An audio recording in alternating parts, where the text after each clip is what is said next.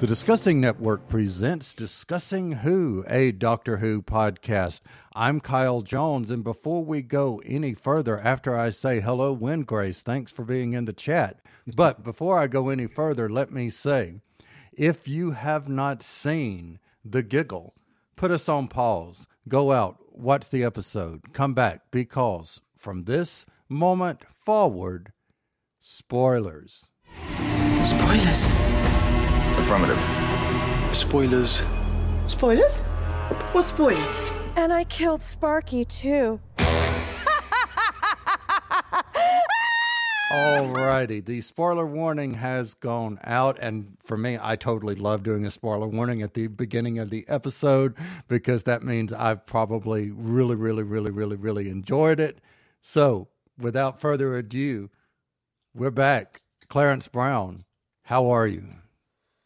Oh, man, I'm doing half good, I reckon, like they say in the country. No, I'm doing good, man. Glad to be here. Glad to get with you guys and talk out this episode because, man, I got some thoughts. I hope you guys do, too, because, man, woo.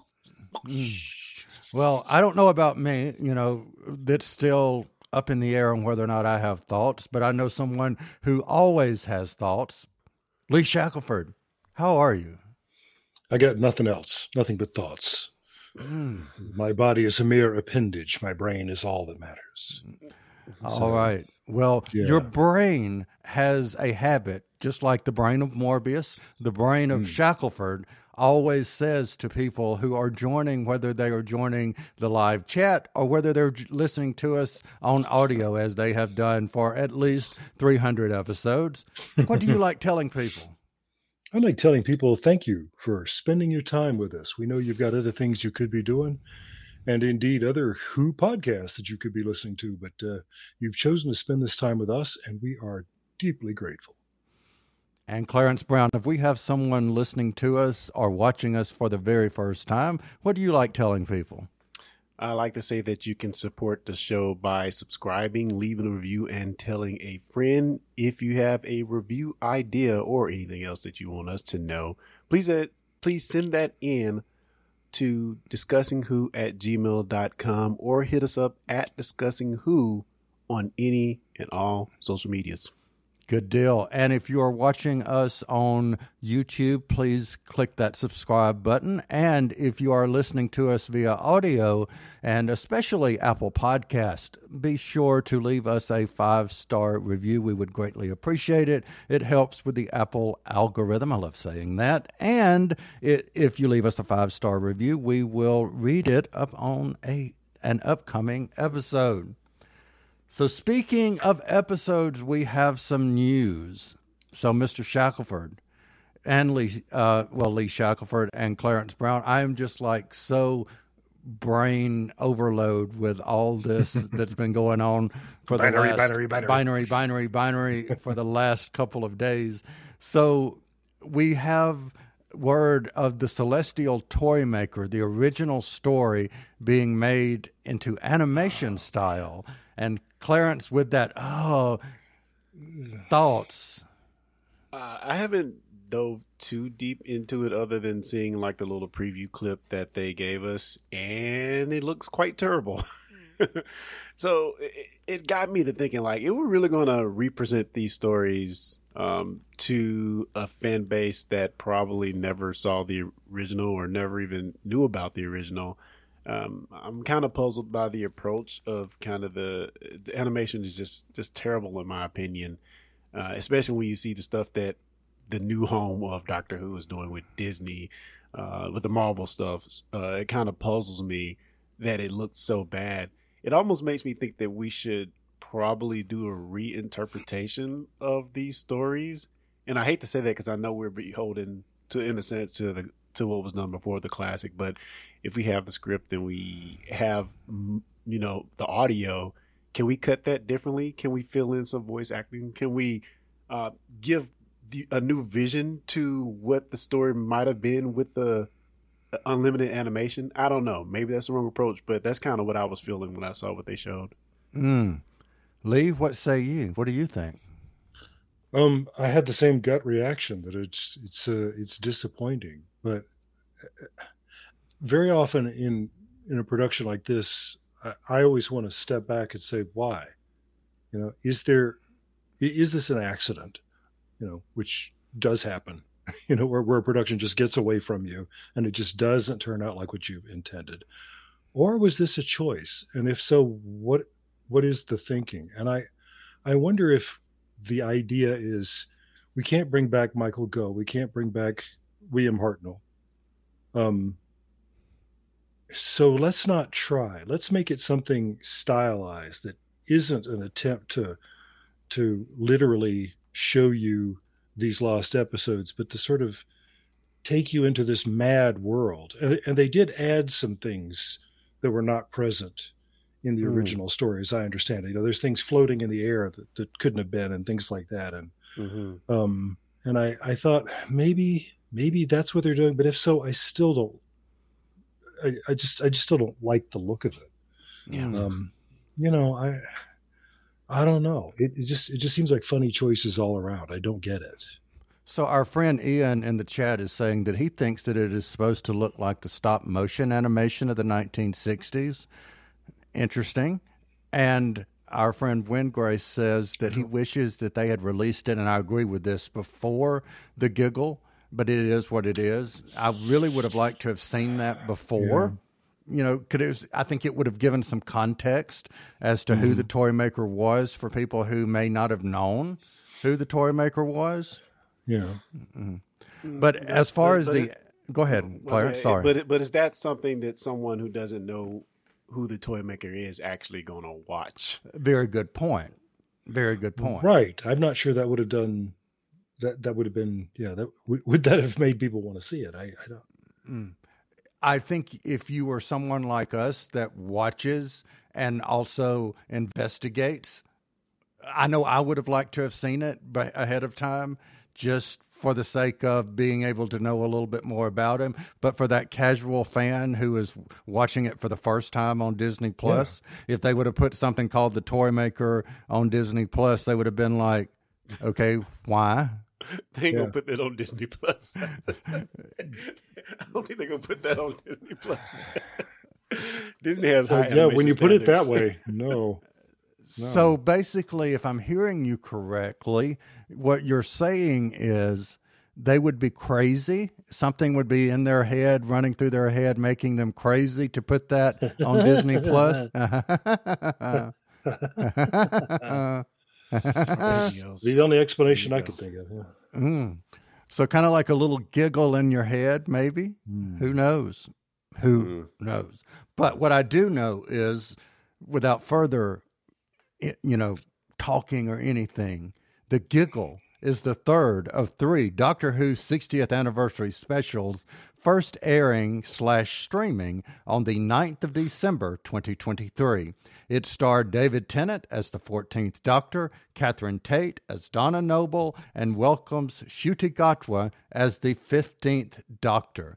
It is the most, I'll just go ahead and say it, it's the most fun that Kyle has had watching Doctor Who since the day of the Doctor. But some review, Clarence, I'll start with you. Some review. This episode does that great thing that Doctor Who does when it gives you a message about the greater world. I really love that. This episode, it was there in spades. Great job with that. We'll get into it, but I think the animation or the CG in this episode, as a comparison, the CG in this episode was just, a Nightmare Before Christmas-ish, phenomenal. Just some of the most beautiful CG I've seen in Doctor Who, period. The special effects production was off the chain in this episode. And, we got some companions coming back, and we got the new Doctor. And I'm puzzled by some things I'm sure we're going to get into, but overall, I really enjoyed the episode. Lee Shackleford. I was disappointed with the ending, honestly, and I'm looking forward to the Christmas special just because I want to move on with Ncuti. So that's cool. And sort of leave some of this behind, but couldn't agree more with Clarence about the social commentary. That's some Swiftian satire in the first part of this, and it was dead on, and it just made me so happy. I was punching the air over some of that. Yeah, a lot of fun with Unit. Good to see Mel for the first time when she wasn't making me want to pull out what hair I have, and it's a lot of fun. The scary stuff is proper scary. Oh yeah. Whew. But anyway, yeah. All righty. So I want to say that one of the things, before I give my initial thoughts, one of the things that I love about doing this show with you guys, Discussing Who with you guys, is we don't have to all agree. And I love how we can go back and forth and scream it out to each other like Mel did, but just come back together and still love each other and still love the show. So that is awesome to me. That being said, in my head canon, and you guys may bring me away from my head canon, or hopefully, or maybe I will take you guys to my head canon, who knows?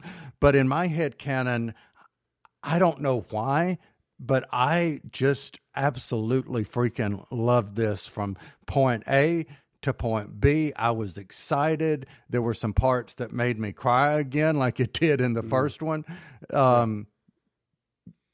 But as far as introducing a new Doctor, I think this is one of my favorite introductions of a new Doctor. Not how maybe he got there, but once he was there, it's one of my favorite introductions of a Doctor, I think, since I've been watching quote unquote live 2005 forward. Yeah. So that's maybe why I love it so much. But that being said, I want to go into the social commentary because I didn't have that in my notes. And before I forget it, I want to go ahead and let's talk about it.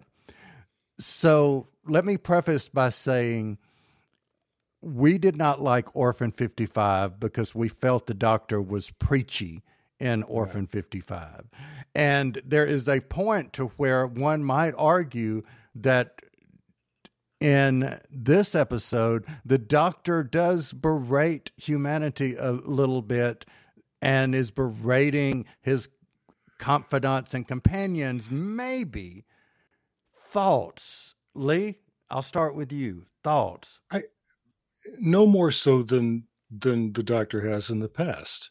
He has the perspective of being an outsider, and that's a literary tradition. We've been doing that for hundreds of years. The person who's new to the culture, looking around at us, the culture that's familiar to us, and saying, "The hell? What is wrong with you people?"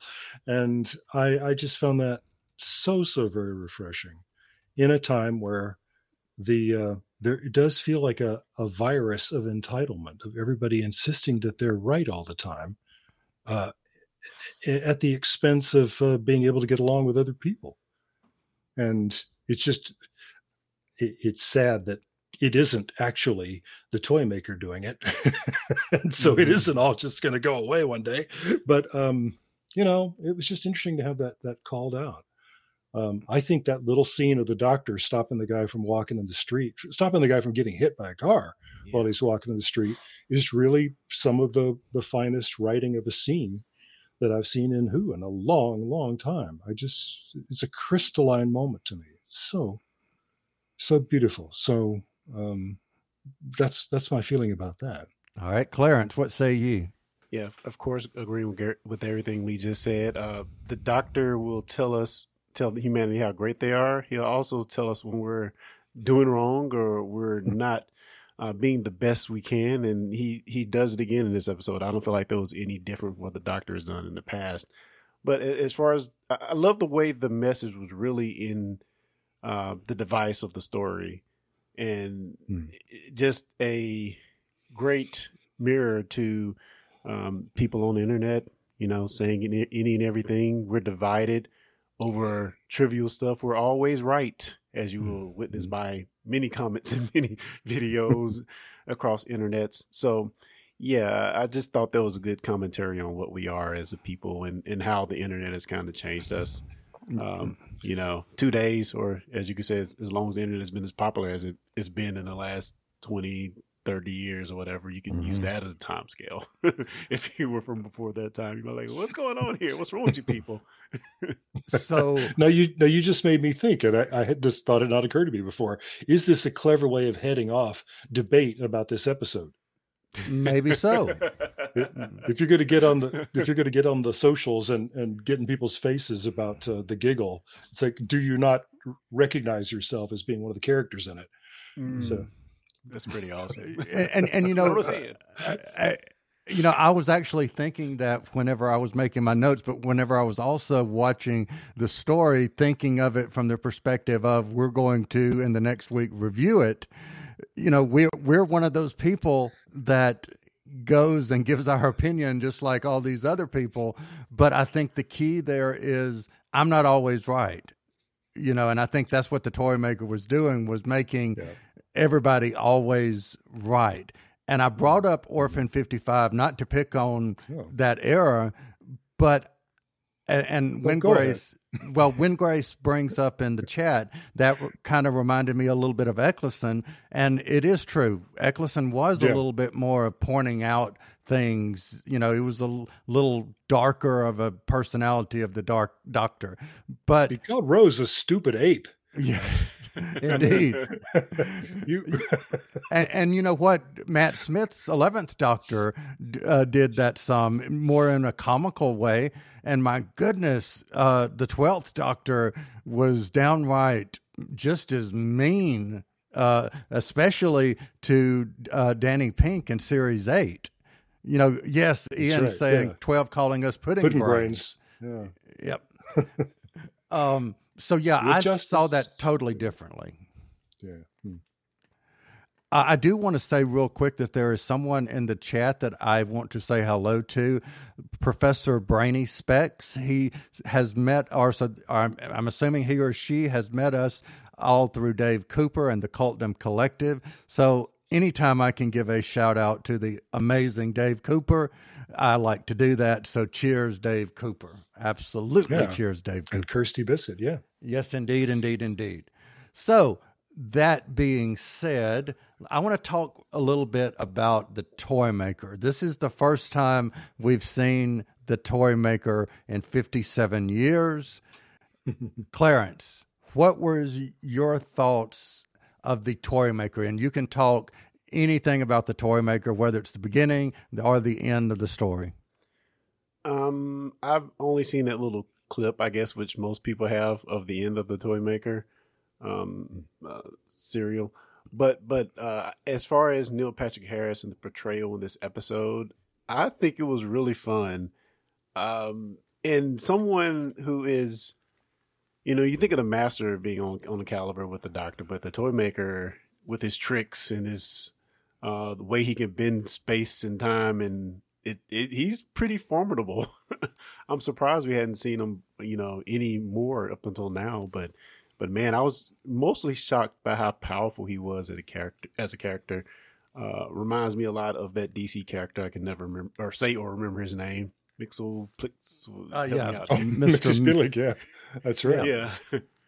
So yeah, it definitely reminded me of that character. And, some of the things he does in this episode, and that are shown to us visually that he does, I think are pretty freaking cool. And I kind of hate that he's banished by the end of the episode, but man, he's such a fun character. Neil Patrick Harris. I almost want to advocate bringing in more American actors to play villains because he's so much fun. I enjoyed him. Lee, what say you? I'm available. And little thing about that. This is a cinema professor. Put on that hat for a second here. Let me speak for a second about Charlie Chaplin, who was, at one time the most famous person in the world. He was who? Beyonce? I mean, there was no place on earth where people didn't know who Charlie Chaplin was. You mean Taylor Swift? Come on now, Lee. Okay, Taylor Swift. And update my references. And But the silent era ended, and all the silent stars were talking, and people were waiting for the little tramp, the character that he played, to speak. And Chaplin fought it because people in Japan thought the little tramp was Japanese. People in Italy thought the tramp was Italian. You know, he didn't want people to hear his voice, and he was English, our great American icon. He didn't want people to hear his voice, but in the film Modern Times, he compromises, and what he does is there's a song that he sings he gets talked into singing. The character does, and spoilers for Modern Times, film made nearly 100 years ago. Spoilers For a film made in the 30s. He sings, and it is gibberish.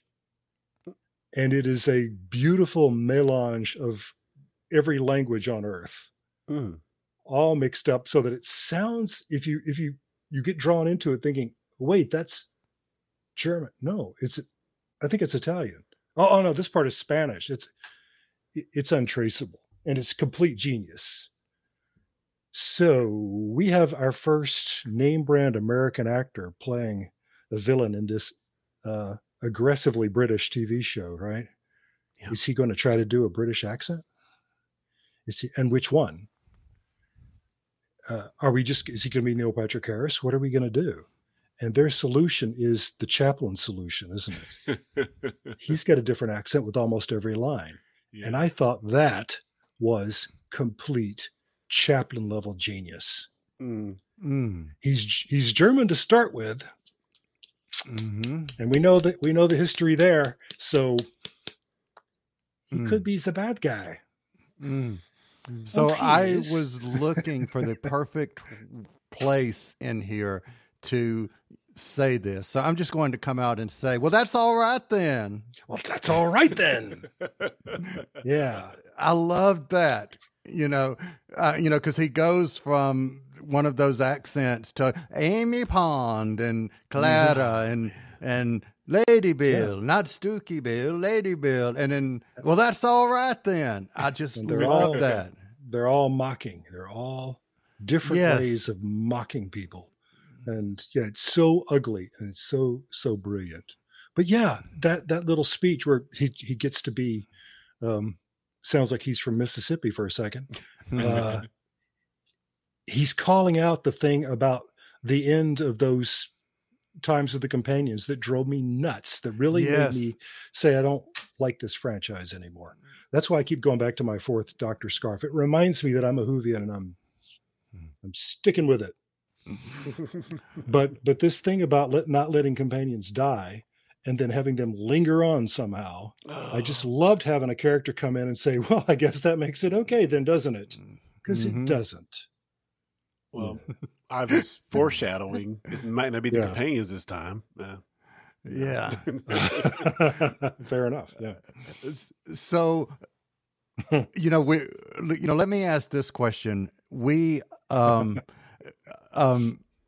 always go back to the portrayal of the master. And, I like various incarnations of the master. Lee, I know you are more traditional Delgado master, not the maniacal dancing master that we saw, especially last, even though Sacha Dhawan I thought was awesome. Love Sacha Dhawan. Yeah. But the master himself, and I think I agree, other than Missy, I do like a more cold and calculated master. But the toy maker was like out there, bonkers, crazy. I liked the bonkers crazy. I think I would have rather him been bonkers crazy dancing around the Spice Girls as we saw him than having been a more traditional villain, quote unquote. The way Michael Gough played it in the original series. Yeah, he's very cool and collected. And and now, Doctor, we're going to play a game. That's right. Yeah, bonkers crazy, but equally as powerful. And I think the catcher that really makes me like the toy maker is he follows the rules. He has a code that he lives by. And that made him kind of special to me in this episode. Me too. Yeah. He doesn't have to do anything else anybody says. He's a god. Yeah. Except this. He has to play by the rules of the game.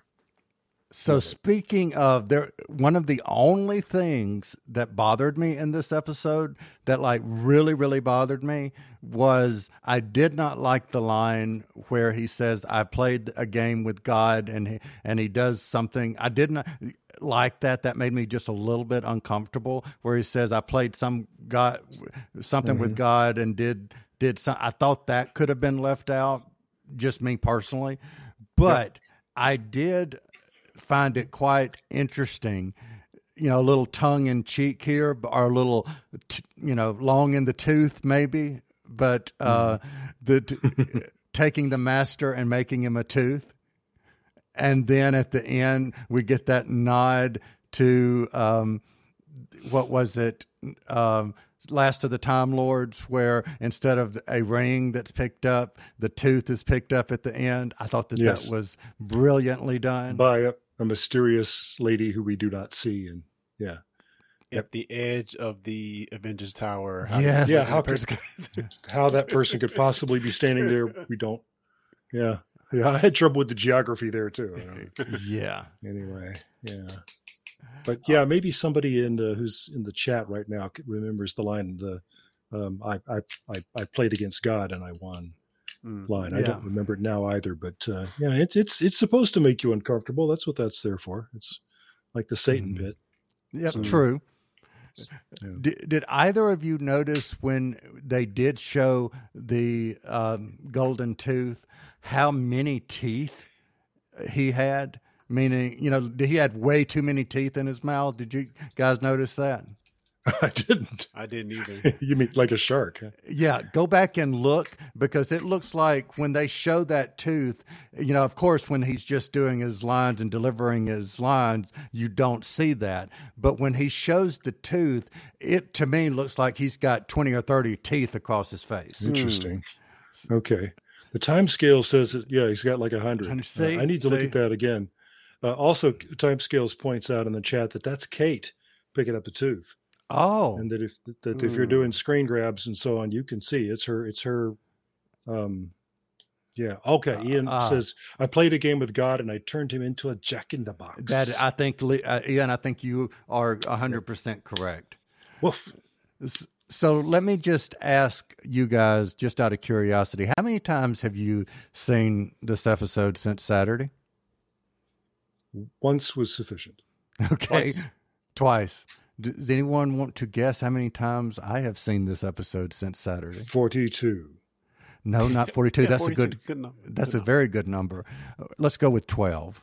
I've seen it in its entirety about 12 times. I have seen the last 21 minutes probably a good at least 20 times.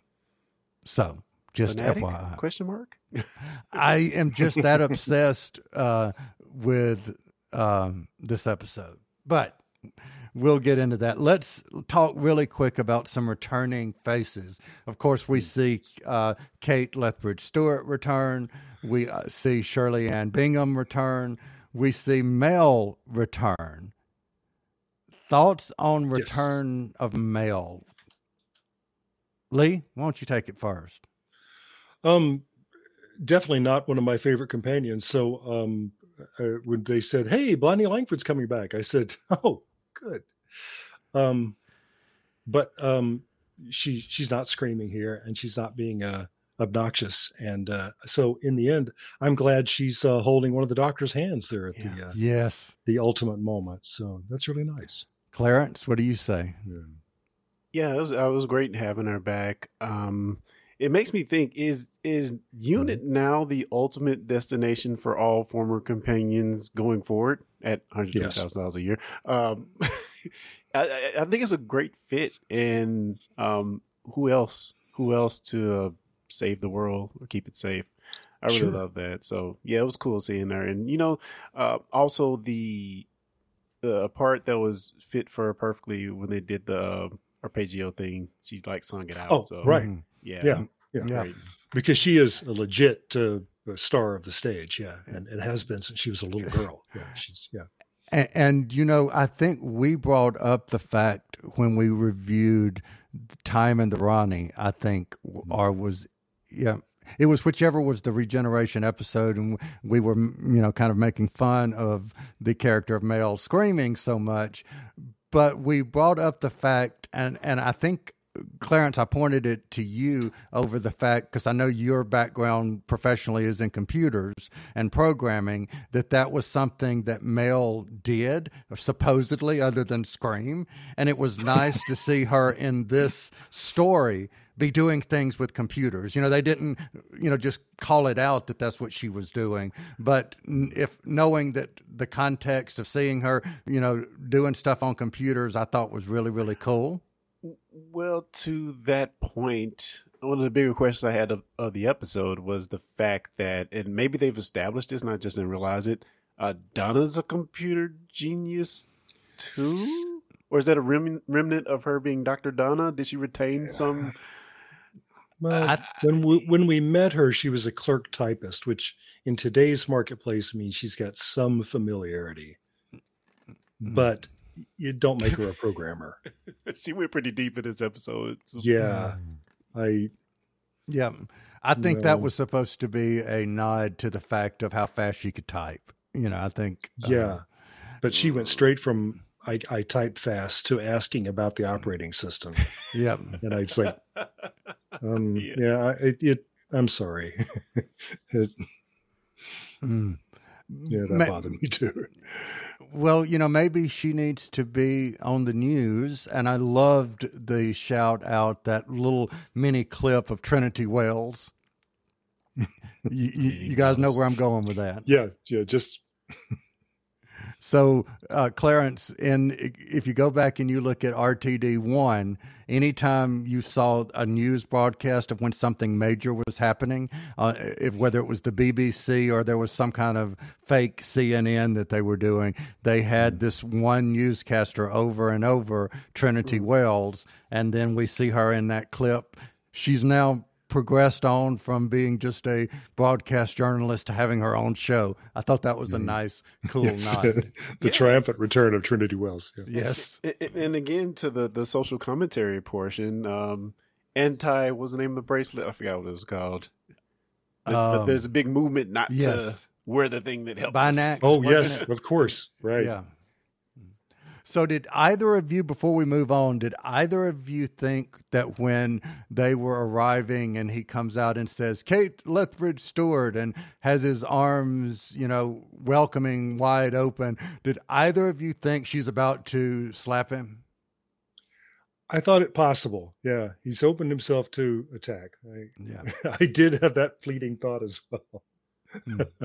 Yeah, I did too. I was thinking you're about to get slapped, and then I think because she was walking with such purpose, and speaking of walking, well, you have to tell me why she slapped them, because she didn't. She didn't. Oh, but she didn't. I just thought that because she was walking with such purpose, I thought she was about to. Oh, gotcha. Yeah, I didn't see that. No. Okay. But she did kind of metaphorically slap Shirley in the face. I did not like, but the fact that when she went crazy and she took off the thing, she was saying, "You're an alien. You have two hearts. You're a redhead. You're both redheads. What's up with that? And I've seen you walking." Again, and the earth is flat, and all the other good stuff that you hear on the internet. Yes. But I'm bringing that up for this purpose of, I thought Gemma Redgrave played that so well that when she realized that pain on her face, that, you've really stepped over the line, even though it wasn't her fault. I loved how she played that regret. It was like playing two characters, really. Yeah. Yeah. It was lovely. And the way she replied back to it, Shirley replied back with, don't even mention it. It's not even. It's okay. Yeah, right. It's fine. I thought we know that wasn't beautifully done. Yeah. So, one other thing I want to bring up that I just thought was awesome. was the Stooky Babbies and Stooky Sue. That was just awesome. Thoughts? I thought it interesting that when we've encountered some of these creatures that have been brought to life by the toy maker, that I feel like my impulse, and I think the doctor's impulse, was these are people who are somehow being enslaved, that these are human beings and I need to help them, and then later on his stance is, no, they're dead. Don't worry about them when the toy maker's doing it at Unit. Donna is not constrained by this at all. And I thought that was very interesting. There's not a second in which she's not says, okay, these are dolls and I'm going to bash this one's head in. Like, okay. So that face didn't work on you at all. All right. Wow. Yeah. If we didn't have a regeneration, and I will just go ahead and say, if we didn't have a regeneration, that would have been hands down my favorite scene. If this was just an ordinary episode, that would have been my favorite scene, hands down. That set looked a lot like Wednesday's room. Yes. In the show. Yes. But yeah, those little dolls were scary. Well animated. That was really impressive. I was really shocked by how well they did with that scene. Yes, agreed. So since we are already 36 minutes, almost 37 minutes into our review, I just want to go ahead and jump ahead a little bit to the part that we knew was coming in this episode. We didn't know when it was coming. I thought it would be at the end. I was shocked that it wasn't. But I'm curious to know, the toy maker says I played the first game with one doctor, I played the second game with this doctor, and I'm play the next game with the next doctor. The doctor begins to regenerate, and I love, Mel coming to one side, Donna coming to the other side. Mel actually has one of my favorite lines in the story where she says, he tells Donna, I'm not dying. And she says, I know. And one of them says, you're going to be somebody else. And she says, Mel says, it doesn't matter. You're all fantastic. I loved that. But we then get the glow. The glow goes away. And at that point, once the glow goes away, it's kind of like, what's about to happen here? So my question to you guys is, Clarence, I'll let you go first. Thoughts at that point with the bi-generation? Oh, man. I would love to know what you guys think, and the people in the chat. Please let us know, because this has been sitting with me a few days. I really didn't love it. And I love that it brings us a lot of possibilities in the future. I love that part of that. And this is something I kind of predicted, but I predicted it very differently. I thought by the end of this episode, David Tennant would go off and we wouldn't actually see the regeneration. But then we just start with Ncuti and they explain it later or something. But I don't know if I love it. We already have another David Tennant running around here somewhere in the parallel universe. So. Mm-hmm. Yeah, how many do we?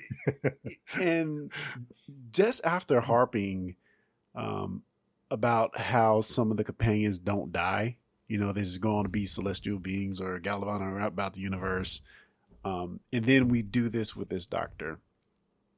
I think it was an interesting concept. It brought a lot of fun to the episode. But the more I sit with it and think about it, and maybe how it even does Ncuti a slight disservice, maybe. I don't know if it sits well with me. I think about it more. Well, what about you guys? All right, Lee, what say you? I've been in the same place. I just keep thinking about it, and the more I think about it, the less I like it. And I have to keep going back to my gut, to going back to just the moment.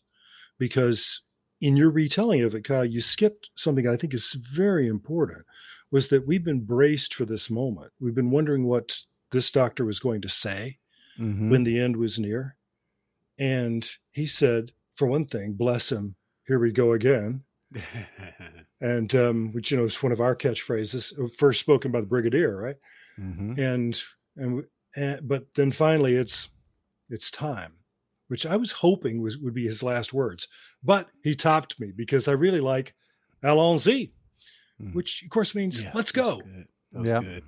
It's, on to the next thing is the spirit of allons-y. And then it didn't happen. And I just felt disappointed. And it's intriguing. It's interesting to have something happens where for a moment you have two doctors. But then we settled in and made that permanent. And I saw a kind of, maybe you could say, mean-spirited piece of fan art the other day. There was a poster for the 70th anniversary Doctor Who special called The 5 10th Doctors. Yeah. And I thought, yeah, thank you for putting your finger right on it. Enough with David Tennant. Okay. I know everybody loves him, but I've been feeling like for a year now that we've been sort of trampling on Ncuti's time. This seemed like the final insult in a way. Like I say, what followed was a lot of fun, but when it turned out that we're going to create another TARDIS by hitting the hard TARDIS with a hammer.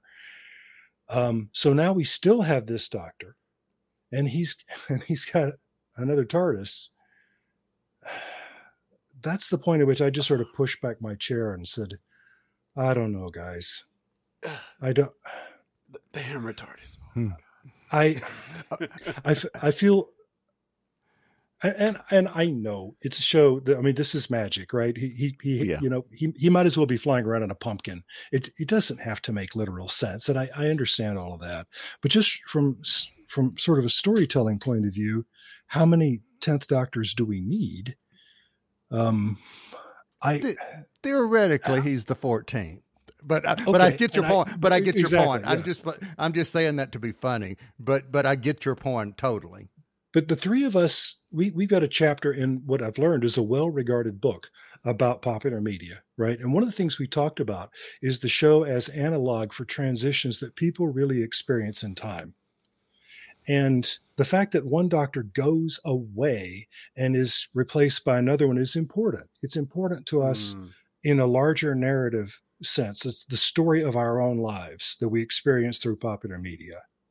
And I felt shortchanged by that. Now, I do love the idea, this moment of him having a family and saying, who knew? I never knew this was going to happen to me. And I've never been happier in my life. I teared up at that. Oh, yeah. I love that idea. We don't know how much time has passed. And so that's a little awkward, but I understand we're trying to wrap things up. But it rends the fabric of the whole show if one doctor doesn't lay it down for another one to pick it up. What's going to happen the next time? Yeah, no stakes. No stakes. Right. He gets his TARDIS. Yeah, go ahead. Yes. I'm sorry. No, you're I'm agreeing with you right down the road. It's exactly the thing that's been bugging me about the companions who die. But they didn't. But that's all right then.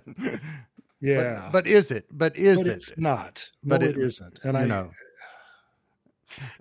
I think they probably should have left us on some sort of cliffhanger with that character as to the fate of the character.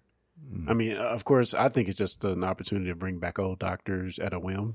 We kind of have the mechanics for it now. And that is kind of interesting. That's possible, All right. So let me pick up some of the comments in the chat, and then great stuff happening in the chat here. Yeah, but then I will get to mine, and I'm glad you brought up the book, Lee, because I have some thoughts here. But let's go first. I want to bring up what Wingray says, he says, I think I like the bi-generation in concept, but the stuff RTD said after the fact is making me a little bit more concerned. Well, one thing that he's saying, I think, is that, it opens up like a multiverse, a Doctorverse kind of thing. Yeah, the Hooniverse. And Hooniverse, I yes. will say I think it's one of the tales of the TARDIS that we didn't get to see, obviously, but it's a conversation between Ace and the Seventh Doctor, and she says something to him in effect, spoilers, the last time I saw you, you were a hologram.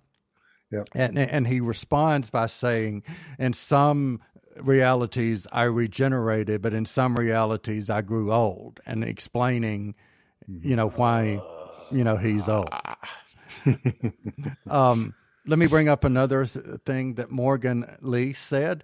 It seems to me that they are really trying to clean the slate and make Ncuti the first of a new era. They are erasing the burden of everything that has happened in the last 20 years, starting new. And goes on to say, quite the poetic change from Donna's I'm going to be with you forever, traveling in the TARDIS, to 14, now choosing to live with her forever, living with her lovely family. And I waited to bring in what Ian said, Ian says, the appearance of the 15th Doctor is part of a time loop. 14 will grow old and then regenerate into Ncuti and get pulled back into the bi-generation to complete the time loop. In a nutshell, before I go forward, that's my headcanon. That's how I, even as I was watching it, was seeing it. And the more I watched it, the more that solidified in my head.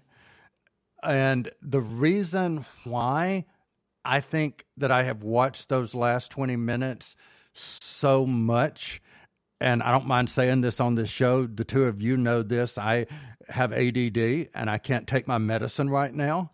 And because I'm not taking my medicine right now, it is a little struggle keeping my motivation, keeping my, brain on track. And because, of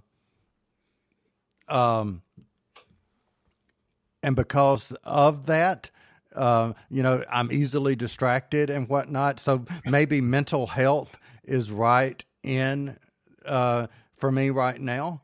So I loved the fact that when they did do the bi-generation, it seemed to me that the 10th Doctor or the 14th Doctor instantly became the secondary Doctor. And the way I interpreted everything from that point forward, Ncuti's Doctor was the primary Doctor. He was the Doctor that was in control. He was the Doctor that does the come here and, everything's okay. He was the one who says, you've got to stop. Wow. He's the one that was saying, I'm who I am today. I'm okay because you stopped.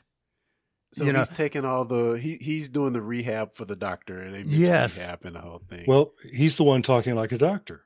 You're right. That is beautiful in itself. Yeah. And if you look at it from that perspective, knowing, yes, they are existing side by side, but I take it in my headcanon that everything that the 14th Doctor experiences, him sitting there with Donna, having the meal at the end, Ncuti's 15th Doctor, been there, done that. The one that was in the TARDIS talking, in his headcanon, he sees, he's been there. That's an experience that he's had. He's had all the therapy, the therapeutic moments that David Tennant's 14th Doctor has from this point forward. So, they're the same person, right? they're the same person. I think the thought of that is lovely. Chronologically, he hasn't, though, because they part ways at that time. And chronologically, 14 goes on to heal. Right. Yeah, but it's a time travel show. But it's a time travel show, right? And it doesn't, as we've said before, it doesn't necessarily have to make sense. Well, But I mean, if they're two of the same person existing at the same time, yeah, maybe 15 does benefit from every moment of healing that 14 experiences. so let me add. That's the way I'd write it. Love that. Let me add one more thing to my little rant here. Is one of the other things that I find so beautiful about this is if you go back to Journey's End and you've got the Rose Doctor with the 10th Doctor, and there's a conversation that they have that they're saying that, don't you, and I think Donna's the one that says it, don't you understand what he's giving you? He's giving you what he can never have. Yes, you know, that he will grow old. He will have the day today. And I know I'm getting emotional even thinking about it or talking about it, but you reverse that with this story. You're giving him the day today. And haven't you always wanted to do that? Yes. You know, so I love that. Yeah. And I love the angle that they bring it from of the whole self-healing. I just absolutely 100% love it. So does it break canon? Too. Yes, does it absolutely breaks canon. But do I love the fact of what they did with it and the way they present it? Brilliantly done, in my opinion. So that's why I like it so much. You know, you said you might bring me to your way of thinking, and I said, nope. But, you know, Morgan in the chat points out that the toy maker has dragged the 15th Doctor back in time into his 14 body and to create the bigeneration. So this, he came from the future and outside of time and space. Yeah, that makes perfect sense. And they even say in the when the toy maker says it's not fair, there are two of you. They even say, one of them says, "You did this. You you split us. This is you doing this." Right. Okay. With that said, do you ever get a real reason why David Tennant's doctor, or the 14th Doctor in David Tennant's form, is even there in the first place? Donna says that he had to come back for unfinished business with her. Mm-hmm. That's why it had to be her. Yeah, because she's got to be her doctor. All right, and see, go ahead, Lee, because I have thoughts on that too. Yeah. And see, this also to me changes, and here, I'm sorry I'm on a rant, but it also changes one of the lines that people do not like from David Tennant's Doctor, "I don't want to go." Because a lot of people I've seen over the years say that's so undoctor-like because the others are all embracing because it is the same character. But I think the David Tennant Doctor, and maybe this is why we see that face, or we've seen that face so many times since that, I take it that this was the Doctor that had that wanting of stopping, having that wanting of not continuing, because he had that family with the Pawns in the 11th, but he kept going and he lost them. And I think that's why this face returned, was he ultimately wanted to be stopped, maybe subconsciously. And because Donna was saying, you wanted to come home. I just, so. And home meant Donna. Yeah. Yeah. Now, why Donna? I don't know, but.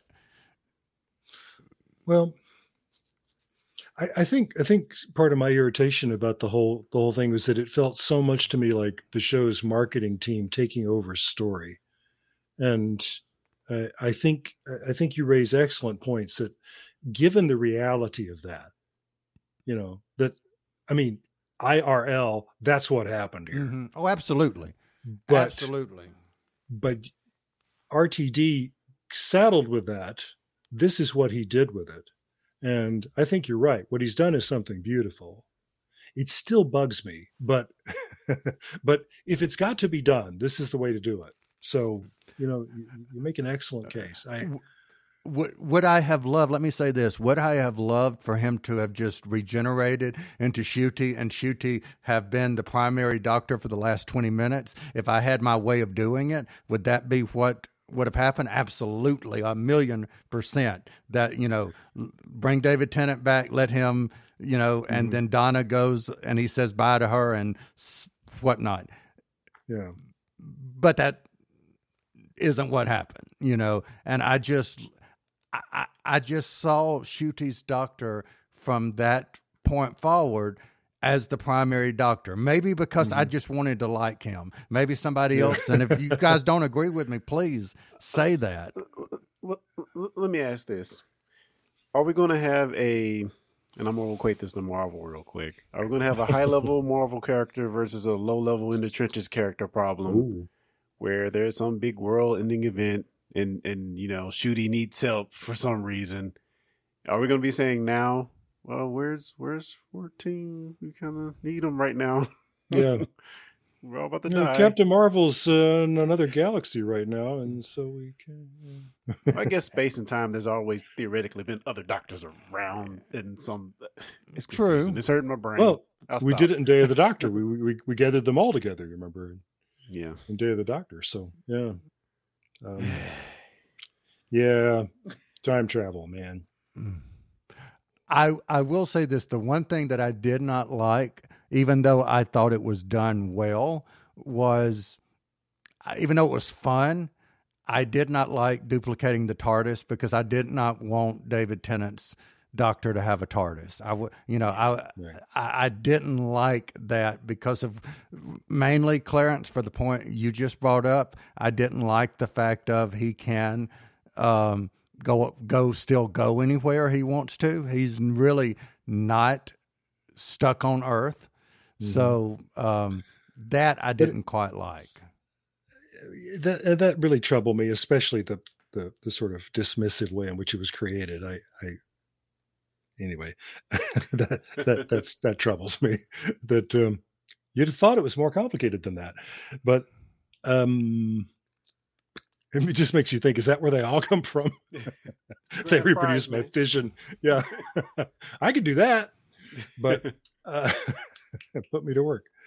But I do like the way that picnic table scene was played, that we casually mentioned that he's taking Rose to Mars. Yeah, that was cool. And didn't bother to tell anybody about it, and little things like that. But he's not leaving. He's not. It's for the day trip. It's not to keep running. And I think that's very interesting. So I don't know. Well, one thing I have to give Ncuti compliments for, your first appearance as the Doctor, you were basically in your tidy whities for 20 minutes and you pulled it off quite well. So kudos to him. As many fans have pointed out, it is fun that they split the clothing. There's only enough clothes for one Doctor, but there's two of them, which means that 14 is now Commando. Yeah. And yeah, just count the costume pieces. Anyway, it is fun. Which it makes the 13th regeneration, 13 to 14 regeneration make even less sense now.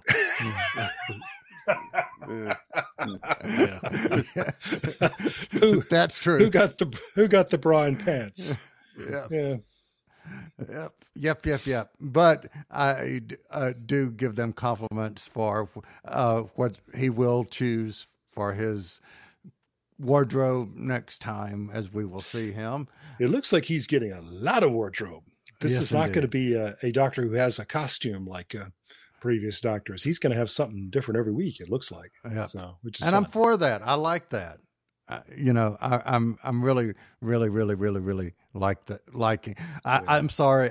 Hands down, I have never, even with David Tennant, when he took over, it was like, I don't know if I'm going to like this guy. Matt Smith, it was almost through his entire first series and his appearance on the Sarah Jane Adventures before I actually accepted him as the Doctor. Yeah. It took Capaldi a while for me to accept. him, I am like in the first episode, Clarence, I think you messaged over the weekend saying, Kyle, you're already in love with this doctor. And I am. I'm loving this doctor. I am totally on board with his doctor. And I've only seen him for 20 minutes, but yeah, can't wait now. Can't wait. Wait. Yeah. So gentlemen, any other topics before we get into our favorites? They brought the salt thing back as the thing that welcomed the toy maker in, and that was mentioned by someone in the chat last week. Yes, that they called it. You called it. Yeah. So kudos to whoever mentioned that.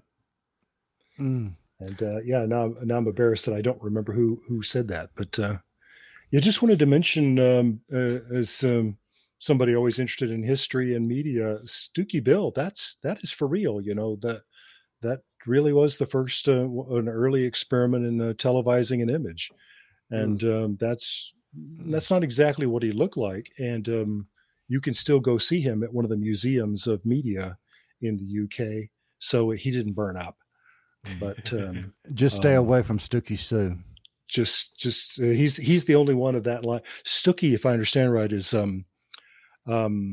Scots slang for something made out of plaster or paper mache or something like that, like sticky. That's why he's Stooky Bill anyway. Gotcha. But I just think that's interesting that is something drawn from reality, and thank goodness it did not infect everybody's screens from that moment forward. No. Yeah, that's another logic of the show. Lingering in the televisions. Yep. Isn't that where the Weeping Angels are? Yeah. I mean, it's crowded in there, isn't it? And they took a few opportunities to say, don't even try to figure it out. You'd never understand in so many words. That happened like several times in this episode. Like, we're doing something sci-fi-ish, fantasy-ish. Don't even worry about it. It's just a story. It's fine. Yeah. And we did get the puppet doctor for a minute. I thought that was cool as well. Yes. Another very upsetting image. Yes. Do you think Ncuti's time is going to be this full-on scary like these last two episodes have been? I mean, some of this is good old-fashioned nightmare fuel. Yeah. The money is on the screen, definitely, judging from the next trailer. Yeah. Yeah. Yep. So, that means anything's possible, right? Spoilers. But anyway. Clarence, I'll let you read this comment because I've already cried once. I don't want to cry again. Okay. Good. Get me from Win Grace. Saying, Win Grace says, is this the first time they actually mentioned Sarah Jane in Universe Death? I believe so, yes. Everything that I've seen and read just says that, we've just sort of been putting off saying it. But, we finally said it. So, yeah. And I think her daughter's name is Sadie Miller. She's actually done Sarah Jane and some of the Big Finish audio. And I think it was on Instagram. In other words, she approved. Yeah. So, but Wolf lives on? Yeah. I wanted apparently Wolf is okay. So let me ask Wolf's you guys. Stuntman made it through this fine. What did you guys think of the end of him going off shooting at the moles, even though they had a force field? Would you have rather have seen a scene where they referenced that Wilf had passed away? No, I don't. That would have been too much for me.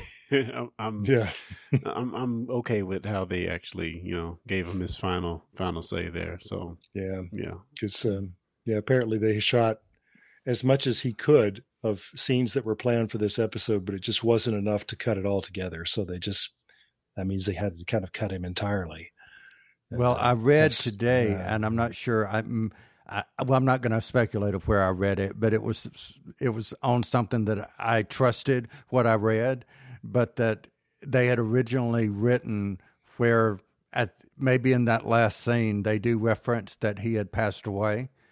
And one of the producers convinced RTD to take that out.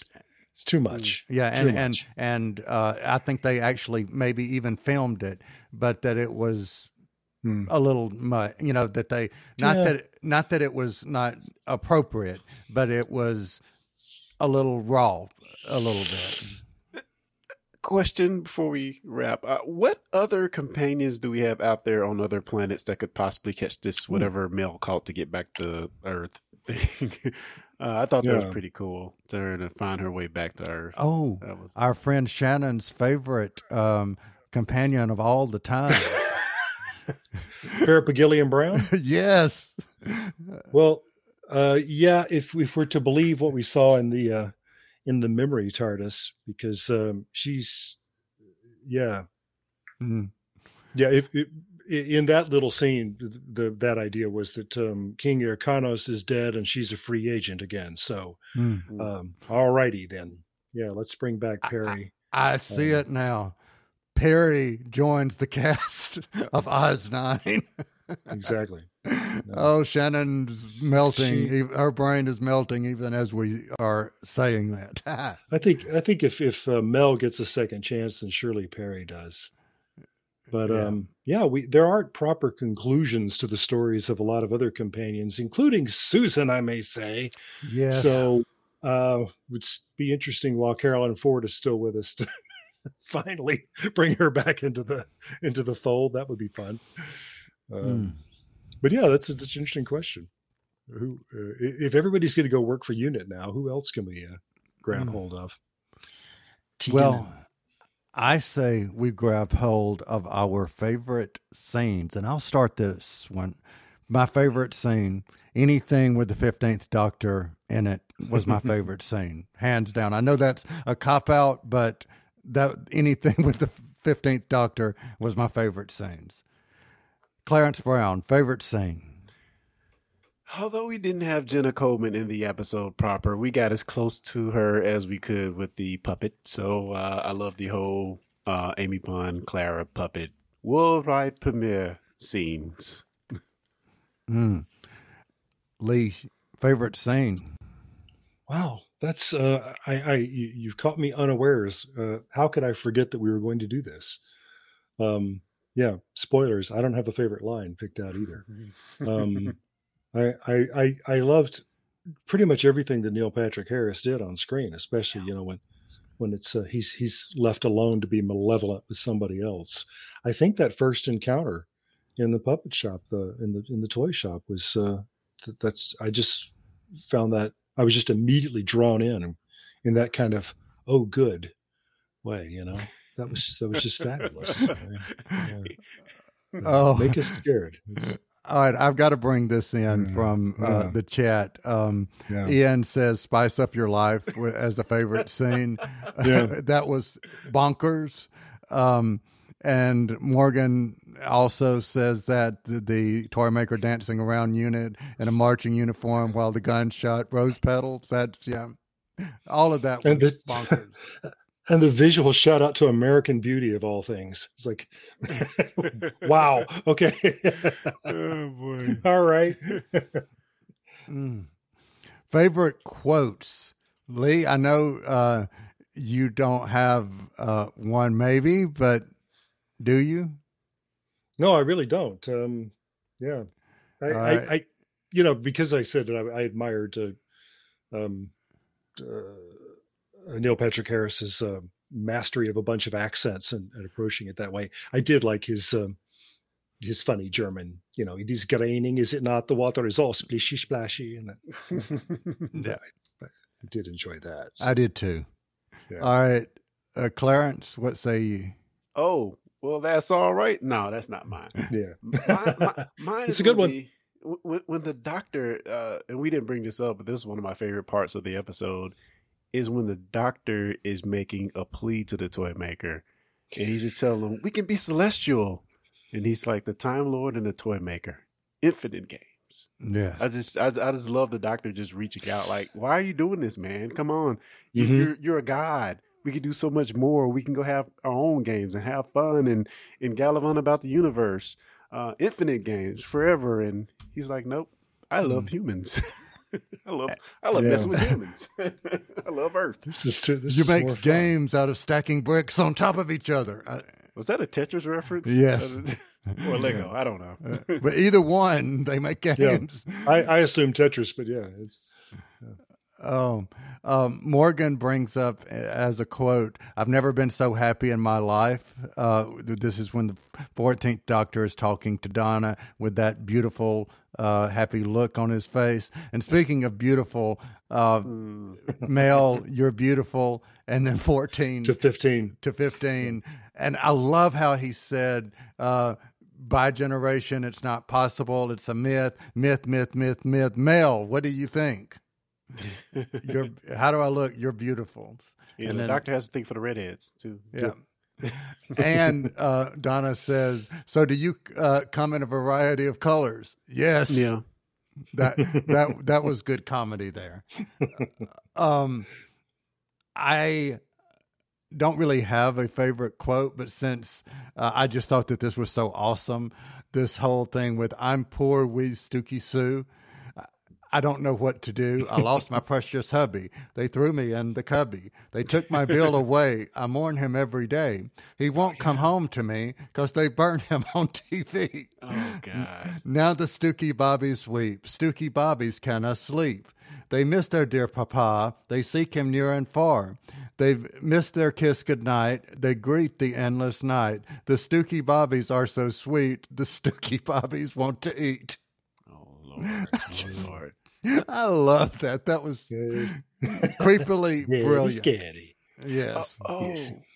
And if I can give one more shout out to when the Doctor and Donna are in the other dimension hallway thing, and we mentioned the Doctor getting his TARDIS back at the end, but he makes a statement. Take away my toys. What am I? Mm-hmm. What am I now? And I thought that was really interesting, and we just kind of go against that at the very end, but. Yeah. And someone else in the chat pointed that out, that was a profound question. And then we sort of cast it aside at the end. Yes. So, I think that was Ian that said that in the chat. Yeah, it is. It's part of my problem with that, but yeah. All right. It is. It's a profound question. Well, the profound question now is final rating. And I'm going to go till last because you know me, I have to do something odd. So final rating. And I'm going to go by how I had it listed. Clarence, final rating. I'll give it 5 TARDIS jukeboxes out of 5. Okay. Lee Shackleford. I'm going to predict you were going to give it about originally, and I'm curious if I'm right. I'm going to say you were going to give it about a 3.25. Originally. Yeah, you always like the granular number much more than I do. So yeah, I'm not always into the fractions so much, but yeah, I have you have helped me raise my estimation. But so I can easily give it 4 Stooky Billheads out of 5. Hey, me actually live crying has to at least give you 1 point out of so all right. And you should take this to bed with you tonight, Cal. It's because you're right. You speak the truth. I don't get that, but these things are emotionally significant. You're crying about it because it's true. Oh, okay. And I respect that. I respect the fact that you're saying something that is deeply and profoundly true. Well, at least I'm not. Well, maybe I'm saying something true as opposed to. You ready for this, Clarence? Saying something nice? Yes. Yes, indeed. All right. I'll have to practice that. So we've got 3.75 Mott Temple Noble picnics out of 5. I like that. Yeah. 4 TARDIS splitting hammers out of 5. There's got to be somebody out there that's saying, who's listening to it somewhere in infinity, saying however many crazy Auntie Mels out of 5, which yes, I really thought was heartwarming when Sylvia said, "Oh, come on in, your family." I loved that. Yeah. That was awesome. All right. So here's mine. So just bear with me and go ahead and go, oh God, Clarence. Oh God. All right. So I'm going to, out of 5, I'm going to give this 15 15th Doctors, 14 Doctors, 10 Donna Nobles, because, she was with the 10th Doctor originally. Ooh. 21 minutes, because it was the last 21 minutes that I love, totaling up to 60 giggles out of 5. I thought you were going to get 5 golden rings in there, too. Yeah. Yes, Right. indeed. Out of 5. Actually, I think he's going to have a ring on each one of his fingers. So maybe you're being a little seeing into the 5. future. Out of 5s. So No, we've seen the Sonic now. We know. Yeah, we did. But did we so want to? so before we go, I have to know, since I'm rhyming and we've still got some timing, what did you guys think of the new Sonic?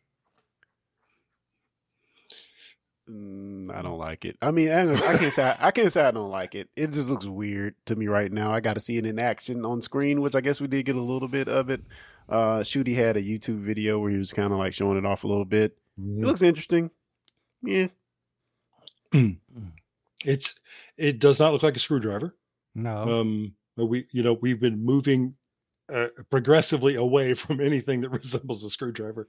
So, now we just said, hey, what if it's not even supposed to be cylindrical? What if it's, this kind of figure 8 Gallifreyan thing? What if it's just a gizmo? And, I like the idea of kind of a fresh. They've hit reboot on the Sonic screwdriver. So. Night glasses. Let's be thankful for that. Yep. It's not specs, and I really thought it was going to be the ring, which I thought, well, now he's a Green Lantern. Well, so it's not the ring. So it's another reason to be really eager for Christmas. Morgan says, I love that. Maybe their screws look a little bit different on Gallifrey. Right. Hey. Yeah. This sounds like a pub riddle. What's a Gallifreyan screw? Well, that's a I'll figure out show. I'll figure out the answer to that. That's what you call the Chibnall era. Oh wow, the Gallifrey screw. Wow. Yeah. Okay. Anyway, so Morgan's fault. Yep. Hey, I couldn't resist. I actually, really quick, I did have, and since we went there, I did have a Chibnall something that I didn't go, and I'm going to go back to it. Here's what I actually had written down. Couldn't help noting that the toy maker's power extends to our own universe, prompting the BBC to name Chris Chibnall as showrunner and thereby, as the toy maker says, making a jigsaw out of the Doctor's history. So, we do reference in this episode a little bit. Yeah. Yes, indeed. Wow. So, yeah. Well, all I can say is just thinking about, is what's planned for next. Is it going to be scary? I'm just going to say I'm getting awfully hungry for Christmas. There you go.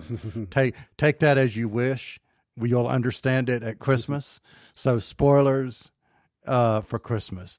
But for everyone who joined us in the chat, thank you for joining us. Thank you for participating in the Thank you conversation. for staying with us. Thank you for staying with us, Yeah. especially for my rants and raves. And for you guys, thank you, as always. I loved the difference of opinions, and I loved how we were able to talk it through, as always we do. So, That's true. as it is said, we will be back next time.